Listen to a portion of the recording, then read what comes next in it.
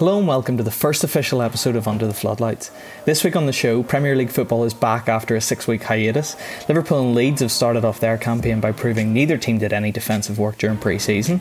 Arteta's new signings take Arsenal to the top of the table, so we'll spend 10 minutes telling you all why that doesn't matter.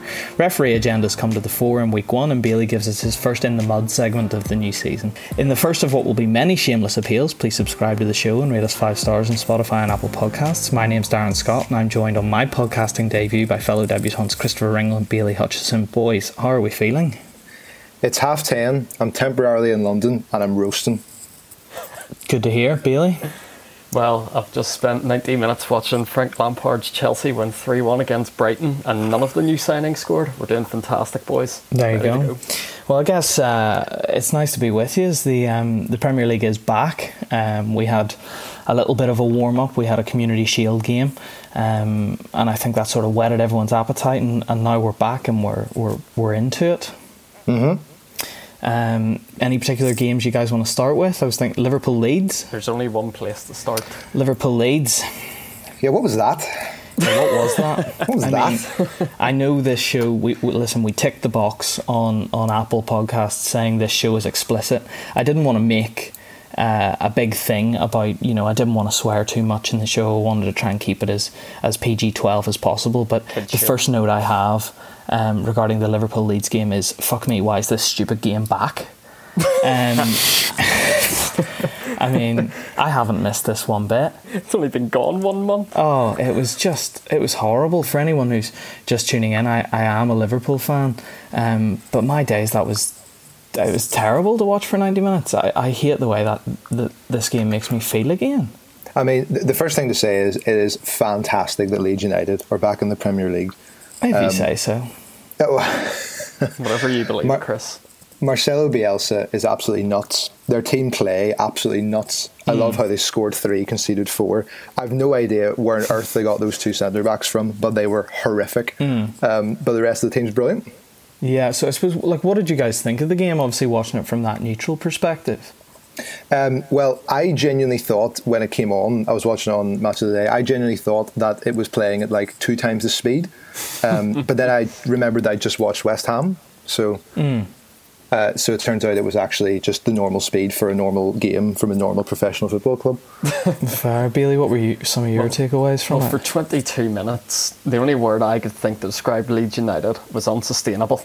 That was rock and roll football. Now, to be fair, both teams were fantastic, played both their games. It was fantastic to see a championship team come up and just head to head with the champions play their own game. They didn't go, right, we're going to sit back game 1 or we're going to do this. They went, we're going to play the way we play football. Yes. And it did reap some rewards. Now, it obviously didn't win, but you're playing last season's champions, so that's to be expected. But I just thought, come January, those lads are going to be knackered. Yeah. So when I watched it, from what I understood, Leeds United's tactics are they hold back the 2 centre backs. They kind of like stay kind of in the box kind of area. Yep. Then everyone else bombs forward. And Calvin Phillips pings balls from CDM, and everyone else just sprints for it. Yeah, and that's exactly what I saw. There was a point in the first half where the ball, I think, went wide left on a counter attack, and I think Leeds ended up having 7 players within sort of either in Liverpool's box or just a few yards outside of it, being marked by just Liverpool's back 4. And I think the majority of the headlines will be around Liverpool's terrible quote unquote defending, which I'll admit wasn't good at all, but the way Leeds played was very aggressive. They were creating overloads, and whilst that makes the Liverpool defence look average at best, and it did force mistakes here and there, I agree with Bailey. I think it's completely unsustainable, and I think you can praise them all you want for coming to Anfield playing the way they want to play. You don't get any points for playing the way they want to play. They ultimately left losing the game because you can throw 8 players forward if you want to, but Liverpool and other top teams in the Premier League are so good up front that if you do that, you're going to get hit, and that's exactly what happened. Do you think, Darren, do you think Klopp maybe got his starting lineup wrong? From a midfield 3 perspective, I thought at times bit out of control, which was, I think, putting in Fabinho calmed things down quite a bit. So do you think maybe that first half, first 20 minutes anyway, the three of Wijnaldum, Henderson and Keita didn't work? Yeah, I think we were... I'm shocked. I think he was probably taken a little bit surprised at how aggressive Leeds were. Yeah. I think when you have Jordan Henderson in that deep role, because he's got so much energy and he wants to go and press, when he runs out, there was just a lot of times where... And don't get me wrong, Leeds were really good playing out from the back, and I think once they got in behind Liverpool's deepest midfielder, which was Jordan Henderson, who was playing higher than Fabinho would, once they got in behind that, they then sort of had 50-60 yards in front of them where they had 4 or 5 running through, and it was just Liverpool's back four trying to deal with them, and then that forces kind of Gomez would jump out and then leave Van Dijk on his own. And if you look at the Bamford goal where Van Dijk makes a mistake, and it is a mistake, it's of sheer arrogance as much as anything else, but Joe Gomez goes chasing a ball over the halfway line. Yep. So I think they probably did miss Fabinho. I think they probably thought they would have had more possession than they did. But I still maintain that there are the games where Liverpool have looked quote unquote shaky at the back. Chelsea last season towards the tail end after the restart, we scored I think 5 that day. Yep.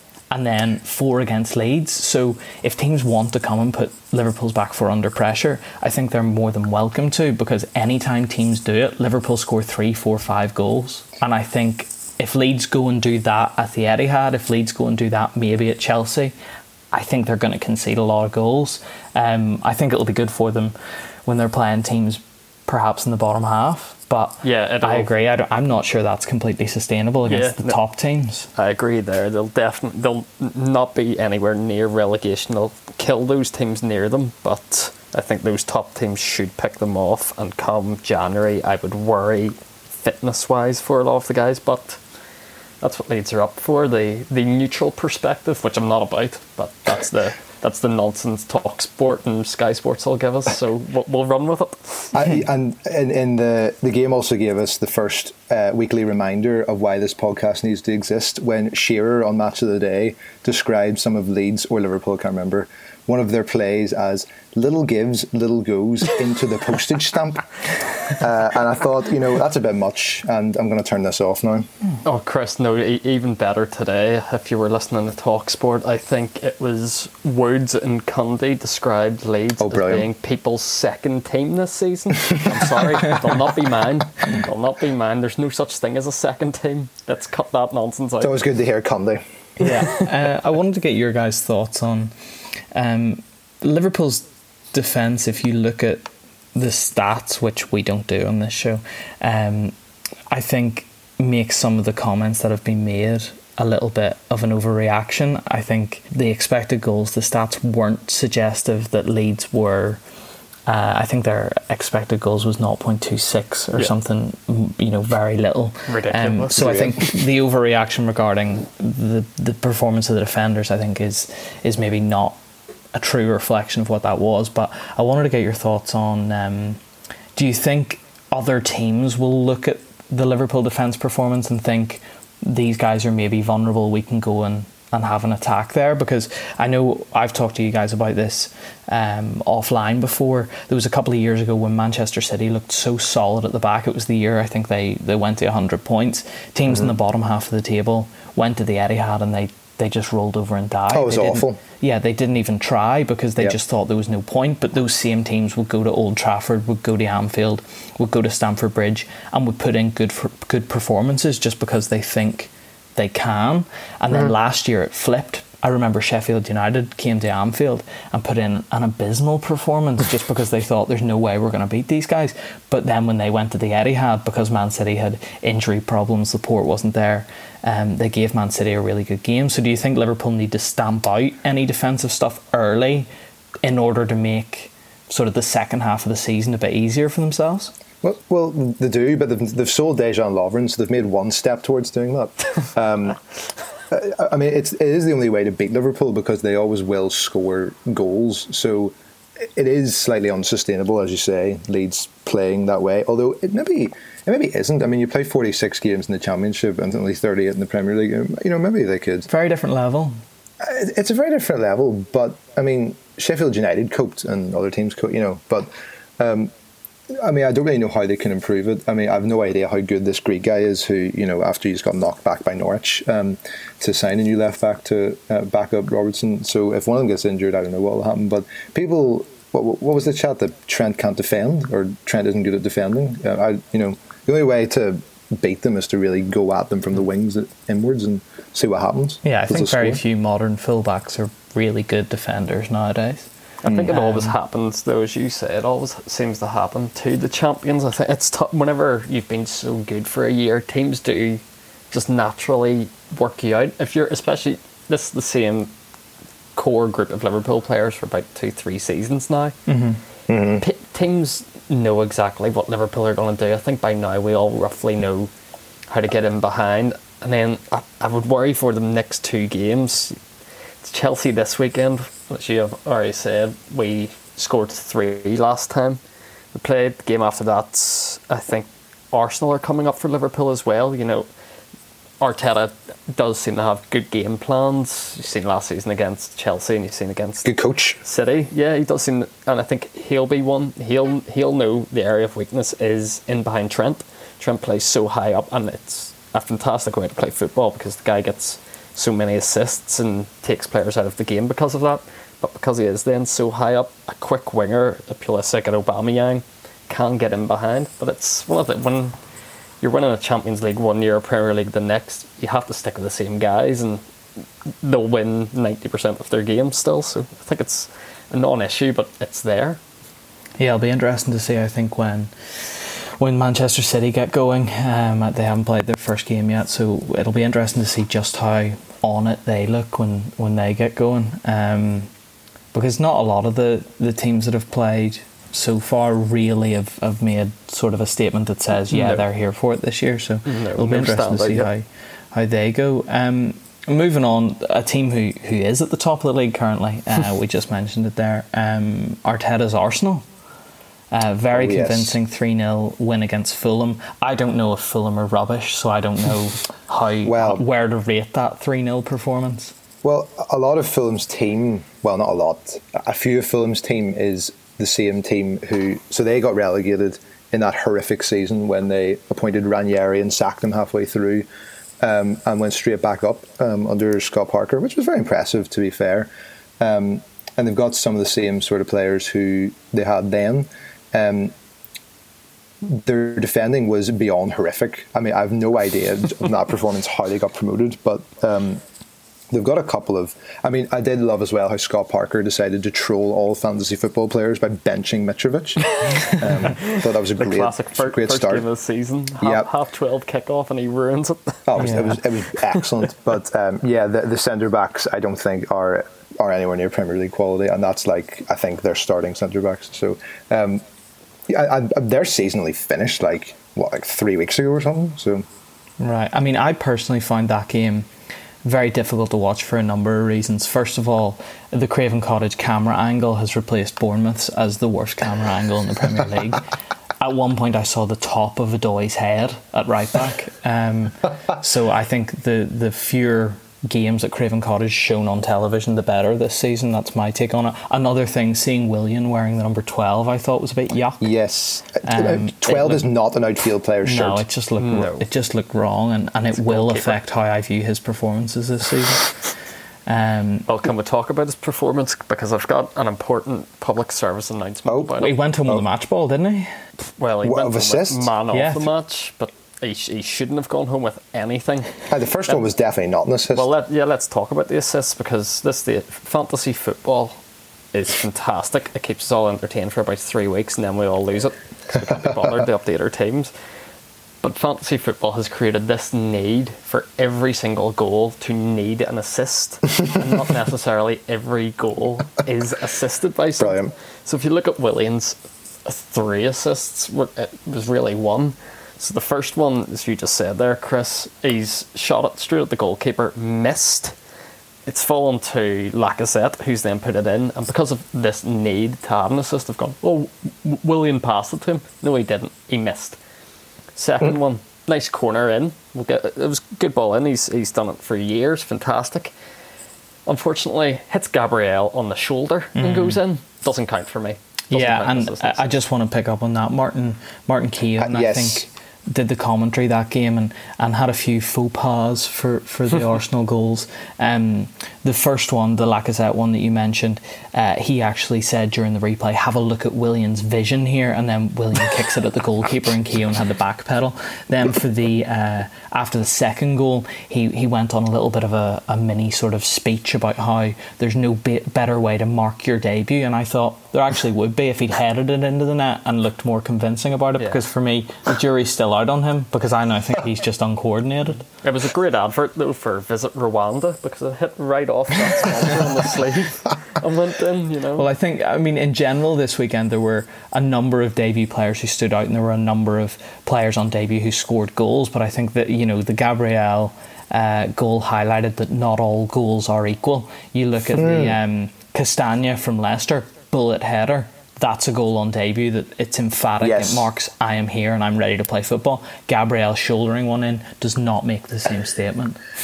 It's also great to hear Jonathan Pearce claim that he'd seen a lot of him for Lille, and he was the Arsenal were getting a goodbye. Yeah, Bailey, you noticed something else that Keown does in the commentary. Oh, Keown does this.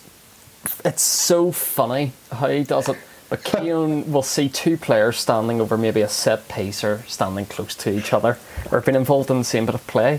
And Keown will create a narrative between the two players. Like a fake dialogue. He sees two players and say it's over the free kick. He'll be watching the free kick being taken, and he'll be going, well, I can guarantee you, Willian's saying to whoever else, I'll be having this, I've scored a few. You're going, no, Martin, he's not said a word to him. It's bizarre. Yeah, and he does it all the time. It's between he lives for it. Centre back and right back. He'll be going, oh, I can guarantee you now, Gabriel's telling Tierney, I need you further back. And you're going, Martin, yeah. I've not seen him say that. No, he just makes you've created a full script. He makes up storylines. The guy was destined to be a WWE scriptwriter. Honestly, he'd be fantastic at it. Speaking of scuffles and things, there is one thing I'd like to point out. No, we're not going to be talking about this game for obvious reasons, but I just want to point out something about football in general that we need to change. So Andy Carroll blatantly elbowed in the face Thomas Souček from kickoff in the Newcastle West Ham game, and there was nothing made of it whatsoever. It was borderline assault. Yeah, I mean, that game, I think, just bored people into just sort of getting memory loss of that 90 minutes. Well, it did indeed, but I just have to bring this up. So, can we discuss this issue in football where if something is done within the first half an hour, it doesn't matter what you do. You could headbutt someone, you could kick someone, you could two-foot someone. It doesn't matter because it's in the first half an hour. It doesn't matter. I think the first half an hour is pushing it a bit. First 5, you get away with a lot of that. First you tell me the last time somebody got sent off before half an hour in the Premier League. Oh, Chris, the entire point of this podcast is we don't do stats. Yeah, we don't know database here for that. Listen, it was borderline assault. Right. I mean, no one watched it. If a tree falls in the wood, going around here, yeah, it's a good point. I do love Andy Carroll, though. He was a great hammer. He was a great hammer. Is he still on a pay-as-you-play deal? Yes, he is. Yep. He actually looked quite fit, to be fair. Yeah. Get him on the pub. Sorry, no. The one thing I remember about that game was whoever was on commentary was talking about Andy Carroll's level of fitness as he was on the ground, lying dead, having somebody stretch out his calf for cramp. So I don't think he did look that fit, Chris, to be completely honest. That did happen. Well, he looked fit compared to the West Ham players.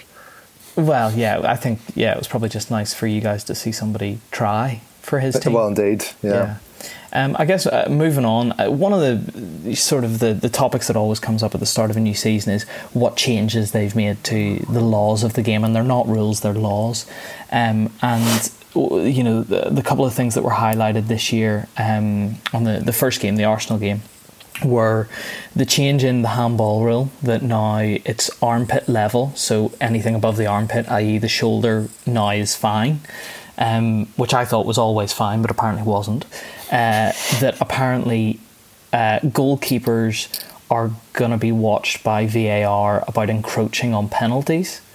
And I think if a goalkeeper was to save a penalty after coming off his line too early, it would have to be retaken. I don't know what happens if the player skies it over the bar, because technically the keeper's not done anything to affect that, and they're never going to pull back a penalty if the keeper encroaches and the player scores. So I don't know how that's going to work. But the third thing they mentioned was that they want, obviously with all the controversy surrounding VAR last year, the Premier League have said they want the referees to go and use those pitch-side monitors. Finally. Well, 2 years too late. Well, you say that, Chris. I'm strongly against it. Oh, right. I agree. I think okay. Football's one of these games that really does just annoy people, and then it gives them things to talk about at work during the week. And having the screen at the side of the pitch but not letting the referees use it, I thought was one of the prime examples of football just being sort of sacrificing practicality for the sake of just wind-up merchant stuff. And I was all for it, but they've decided this year they want to change it. And obviously the first couple of weeks of the season are when the referees are really diligent about, these are the changes, somebody needs to do something to prove that we're progressing forward. And that happened in the Southampton Crystal Palace match. Oh, it was a shambles. So, John Moss refereeing the game. There was a ball, I think, went in about waist height. It was a bouncing ball, and Kyle Walker-Peters came out to try and deal with the ball. One of the Palace players nicked it away from him, and Walker-Peters follow through caught him high, and his foot was high and his studs were showing. He barely touched him. Yeah, but even at full pace, exactly, it was quite slow, relatively speaking. There was clearly no intent to injure the player, but for whatever reason, John Moss very quickly decided in his own head, this is a red card. And this, for me, straight up became, I think this is a Premier League agenda. There's been an email sent out that has said somebody needs to deliberately make a call that's incorrect so that we can send them to the monitor and they can overturn it. Because that never looked a red card. He gave the red card very quickly. Kyle Walker-Peters did not start walking off the pitch. So it was almost like he knew this could be changed. Then they went to VAR. Stockley Park then went back to John Moss and said, go and have a look at the screen. He went over and had a look at the screen for all of about 10 seconds before coming back and saying, no, I got that wrong, guys, yellow card. And then he starts getting praised all around by the commentary team for, this is how football should be. The whole thing stunk of a Premier League agenda.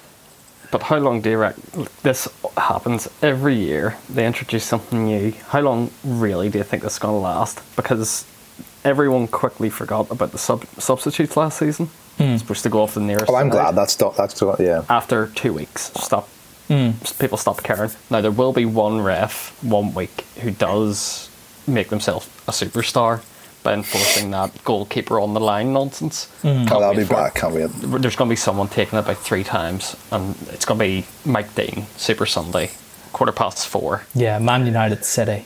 Yeah. Bruno Fernandes will have to hit 3. Yeah. No, I think there's something in that, Darren. And there was the other new rule about where they don't lift the flag until the play is done. Oh, that's a nonsense. Because it distracts defenders, apparently. And what a nonsense is that? Well, if Angelo Ogbonna and Issa Diop would spend less time putting their arm in the air and actually defend, maybe some teams would concede less goals. But yes, you're right. Yeah, because I guess going back to the that's a good point on the offside flag thing, because we kind of brushed over it and we forgot about it during the Liverpool game. The oh yes, Jack Harrison lobbing Alisson and he was offside. Yeah. Trent doing really well to run back and then just headed the ball inexplicably into his own net. Just went off the wrong part of his forehead. Yeah, it was really weird. But it was, and this is what I don't like about the Liverpool defence at the moment, is the Van Dijk pass to the one that he passed to Bamford, arrogant. When Trent headed that ball into his net, there was no look of panic on him at any point. He just looked at the linesman like, yeah, that's offside. Yeah, of course, let's get back in position. No, what you've done is ridiculously stupid, and I want to see a little bit of emotion that says, "Puh, got away with that one, boys. Stick the hand in the air. Apologies. Won't do that again. Got away with one." Jack Harrison, by the way, good little player. Good little player. You're absolutely right. On loan from Man City. Interesting. With the option to buy as well at the end of it. Yeah. Good deal, I think, for Leeds. But yeah, I just thought the Kyle Walker-Peters thing was interesting. No, I think there's something in that. Yeah. It was all a little bit too staged for my liking. Yeah, Stockley Park definitely was involved. Something I wanted to touch on. What do we think of Premier League kits this year? I think they're dreadful. They're very out there this year, probably more than ever. I mean, there's no Everton, blue shirt, white.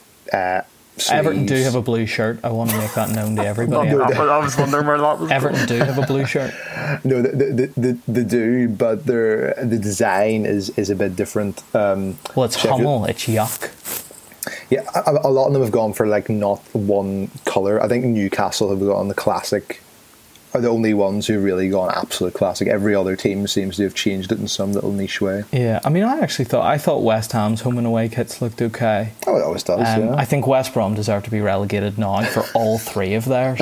They are, by a million miles, the worst I've seen. I thought Sheffield United's tonight looked quite cheap. It looks like League One Sheffield United. I thought Leicester's was horrific. Yeah, Leicester's wasn't good. Palace's wasn't good.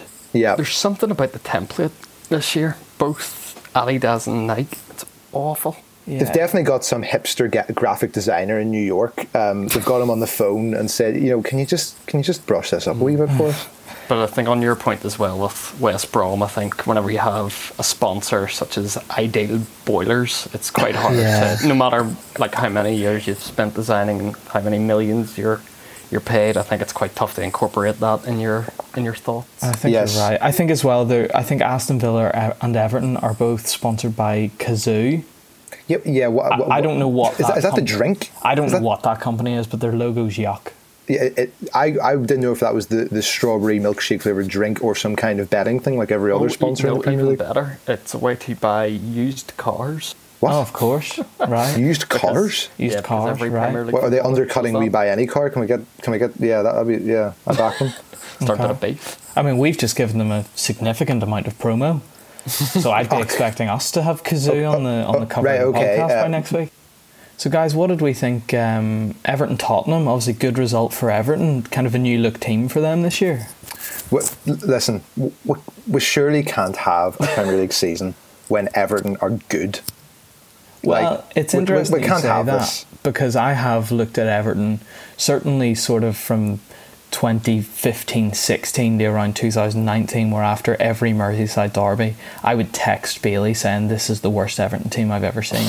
Well, and this year is the first year that I'm genuinely concerned because this team are not the worst Everton team I've ever seen. That's the thing, because they're actually quite decent this year. If Liverpool do beat them, is this the worst Everton team? Because this is an Everton team that does have a legitimate chance of winning that game. I don't know, because I think, first of all, it's probably impossible for Everton to ever sink deeper than they did when they lost to Liverpool's under-23s last year. When Nathaniel Phillips was recalled from Stuttgart for the sole purpose of giving Van Dijk a one-game rest, won a Merseyside derby and went back out to Stuttgart on loan again. I think just there's a different feel about this Everton team. Carlo Ancelotti, I think, is maybe the best decision that Everton have made. Oh yeah, maybe in a decade. Yeah, and it's good to see that they've also backed him with players he wants. I think Allen is a really good signing in there. I think Doucouré will do good, and I think James Rodriguez is a good sort of risk-reward signing. Yeah. Yeah, I don't think maybe people who don't really follow European football realise how good that guy Allen is. Like, he plays for Brazil very regularly as well.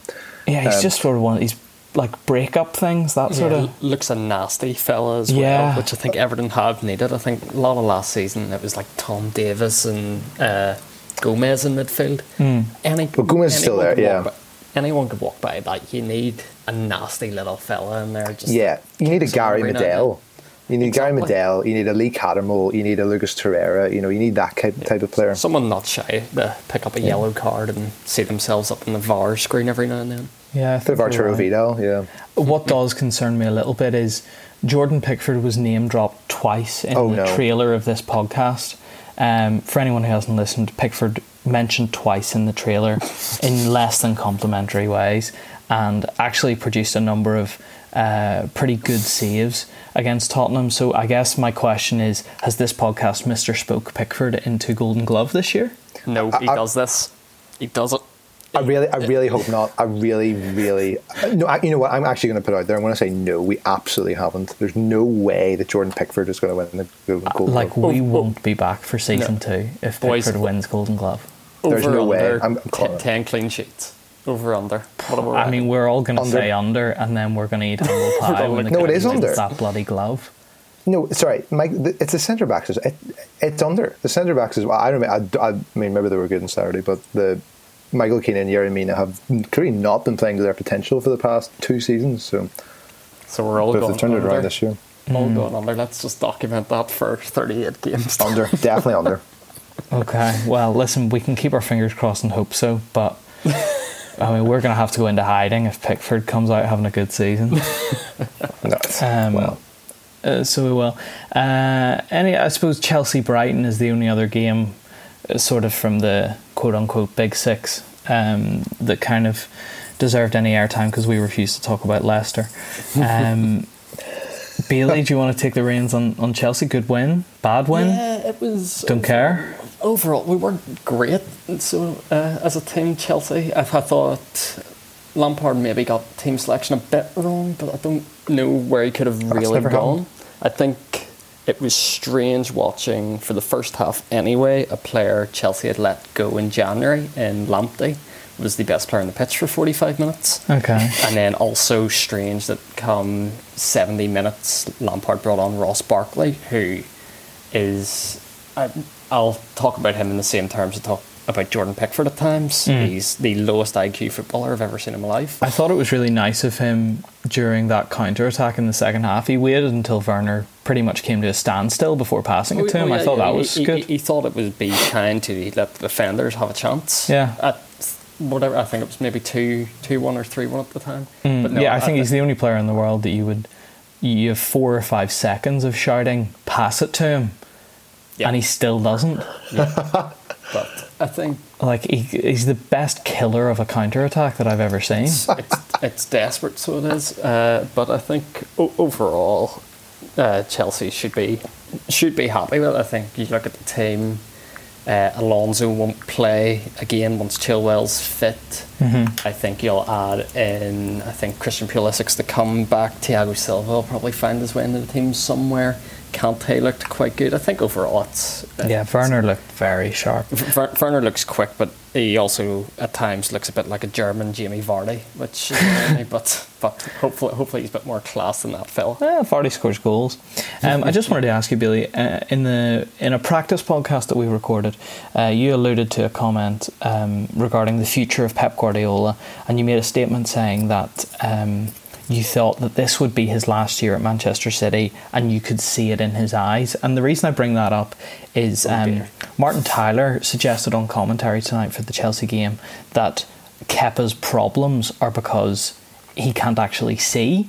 And I just wondered, have you been able to look in his eyes and see, is there any sort of truth in that? I thought that was a wild allegation from Martin Tyler. Sorry, what was that? Yeah? Martin Tyler went on a full rant tonight about Kepa and contact lenses and vision not being 20/20. Oh my days! Suggested it was after the Brighton equaliser at 1-1. He suggested that Kepa just flat out can't see. Yeah, which is mad, but because being a Chelsea fan and watching quite a lot of like the behind the scenes stuff, and especially whenever the guy signed, followed him quite a bit.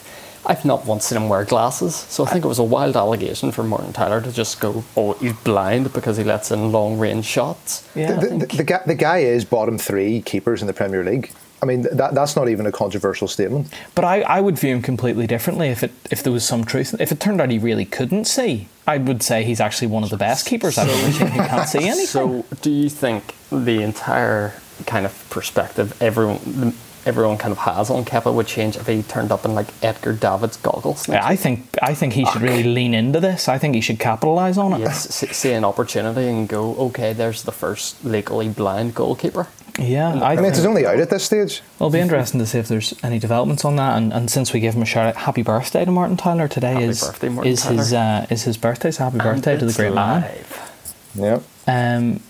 I guess if we're ready to move on, Bailey, you want to introduce a bit of an in the mud segment. You want to explain to people what that is and let us know who the first in the mud is in the Premier League this season. Yep. So the entire kind of idea behind the in the mud section is to bring footballers and people around the game back down to earth. There's a lot of people just heap on praise, like anytime, say, an 18-year-old player does something fantastic, they're automatically a generational talent. Well, I want to go the other route and drag people through the mud. Now, this can be anyone from us to players to managers to pundits, just anyone, like anyone with an opinion on the game. I want to drag them through whenever their opinion is wrong or they've done something flat out stupid. So for week 1 of this, we've got the PFA Team of the Year. The PFA Team of the Year, that's who's in the mud this week? That's the PFA. Brilliant. Whoever's there, whoever's voting, whoever's involved are all Who in the does mud. that, yeah. And why is that? I've actually not seen the Team of the Yeah, Year. neither have I. Yes, Yep. you two haven't seen it. Now, to Yep. be fair to them, they got 2 things right. Everyone was quite worried about Player of the Year, that it was going to go to Jordan Henderson, which... That would have been a travesty, to thankfully be it fair. didn't. It went to Kevin De Bruyne. Young Player of the Year went to Trent Alexander-Arnold. Well done to both. They deserved it. Now to get to the actual Team of the Year. De Bruyne is a good little player. Very good little player. So, in goals, Alisson Becker, of course. I think Ali B. I'll agree there. Ali B. Right back. Missed a few games as well. Yes, Yeah. which is some going. I think he was like 2 months or something, wasn't it? Earlier in the year. Do you think his stock was helped based on Adrian's pretty average performance? Yeah, because everyone realised. It was like, this Ali B guy must be pretty good. So to run through the rest of the team, right back was Alexander-Arnold. Yeah. 2 centre backs were Virgil and Soyuncu from Leicester. Now that's not a controversial one, but I'll give it, based on when they may have voted for it, I'll give it to them. I wasn't overly impressed, but we'll give it because there's more of it. It's a bold call, that. So at left back it was Andy Robertson. Okay. All right. To go to 2 of the midfielders, it was De Bruyne and Henderson. Now the third slot we'll talk about. Oh. And then higher up, I believe it was Aubameyang, Vardy and Salah. Might be someone different on left wing. I'm not 100% sure if it was definitely Aubameyang. No, it but wouldn't have been. someone- It couldn't have been Salah. It would have had to have been Mane. We'll find it here, but it was definitely 3 sensible players. who Right. you'd go for up there. Right. We would like to guess who the other midfielder was, gents. Bruno Fernandes. Or even more ridiculous. You've guessed Bruno Fernandes. Jack Grealish? No, because Jack actually had some memorable games last season. Ollie Norwood. Ollie Norwood I would actually give it to over this fella. The third midfielder was David Silva. What? David Silva? David Silva. David Silva, who What? played 22 games of Premier League football last year. I put Leander Den Donker in ahead of David Silva. Is that just like an emotional pick? I Yes, think yeah. that's all it is. I think he's mates in every team around the league.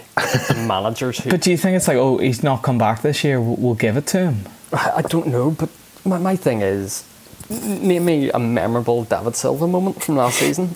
I think the most memorable moment he's had in about the past 3 years is that first game back after he got his hair transplant. Oh, and that hair transplant's maybe one of the best things I've seen in Premier League history. I genuinely can't remember a great David Silva moment. No, Now he's in I the think team that's a of the slight year. exaggeration of the previous 3 years, but I definitely do not. No. Okay. But the PFA Player of the Year's only picked on this year. Yes. So it was And this year, done that's an last absolutely season, shambolic last season. pick. Yeah. And sorry, it was Mane ahead of Salah. It was I think- Mane, okay. I think there's an argument that Mikel Antonio could have been ahead of him. Okay, he played anyone 6 could have been games. The end of the season after West Ham had been awful for about 8 months. But it was 6 Well- more memorable games than David Silva He had. scored 4 against Norwich. Yeah, but David Silva do that? Yeah, Norwich were dead last in the league. I could comfortably think of it.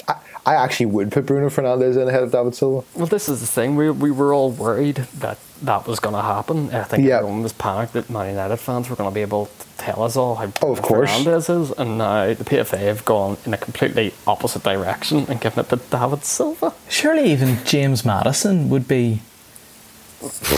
I don't know who was voting for this, to be honest. Matinho, Wolves, John Fleck, Lundstrom. Mateo Kovacic. I tell you who could be in it this year. El Neni. The way he started for Arsenal. Great shout. You love to see it. Arteta's turned him into a bit of a player at one point. I think for the set up the third Arsenal goal by dinking the ball over somebody's head. You were like, where's this guy playing? I mean, good little player. Good little players, right? 23 games and you can get in these days ahead of this fraud. Right. That's horrific. That's a great first start. Like that is a shambles. Yeah. David Silva, PFA player of the year. David Silva and the PFA are in the mud. Yeah, fair play. Good head of hair. Great. Good head of hair. Boys, listen, I think that pretty much does us for the first episode. Thanks very much for your time. I think overall I'd say pretty promising debuts all round. You know, it wasn't faultless. I think we can all agree that. There's been a few sloppy mistakes here, some more than others, Christopher. But, you know, I think it's fair to say there's a bit of potential here, so we'll keep going with it. Indeed. I'm excited. Let's see who over the next week's going to get themselves dragged through the mud. Yeah. Don't make any mistakes. Pickford. Yeah, so, God, Pickford, yeah. So, I guess thanks to everyone who's listened in, and if anyone wants to get in touch with the show, all of our contact info will be in the show notes. We have an Instagram, we have a Twitter, we have a blog that we are launching where we will be doing predictions and match results, so if you want to go and see just how incorrect we can be about football, head over there. And if you do want to get in touch with the show by email, there's an email address there. We really would love to hear from you. We were thinking perhaps about doing a little segment at the end where we answer some questions if anybody had that. So yeah, feel free to get in touch. And as I said at the beginning of the show, don't forget to subscribe, rate us 5 stars on Spotify and Apple Podcasts because the algorithms like it. And we need that. Boys, thank you very much for your time, and we'll see you all next week. Thanks very much, see you next gents. week. Let's go. See you next week.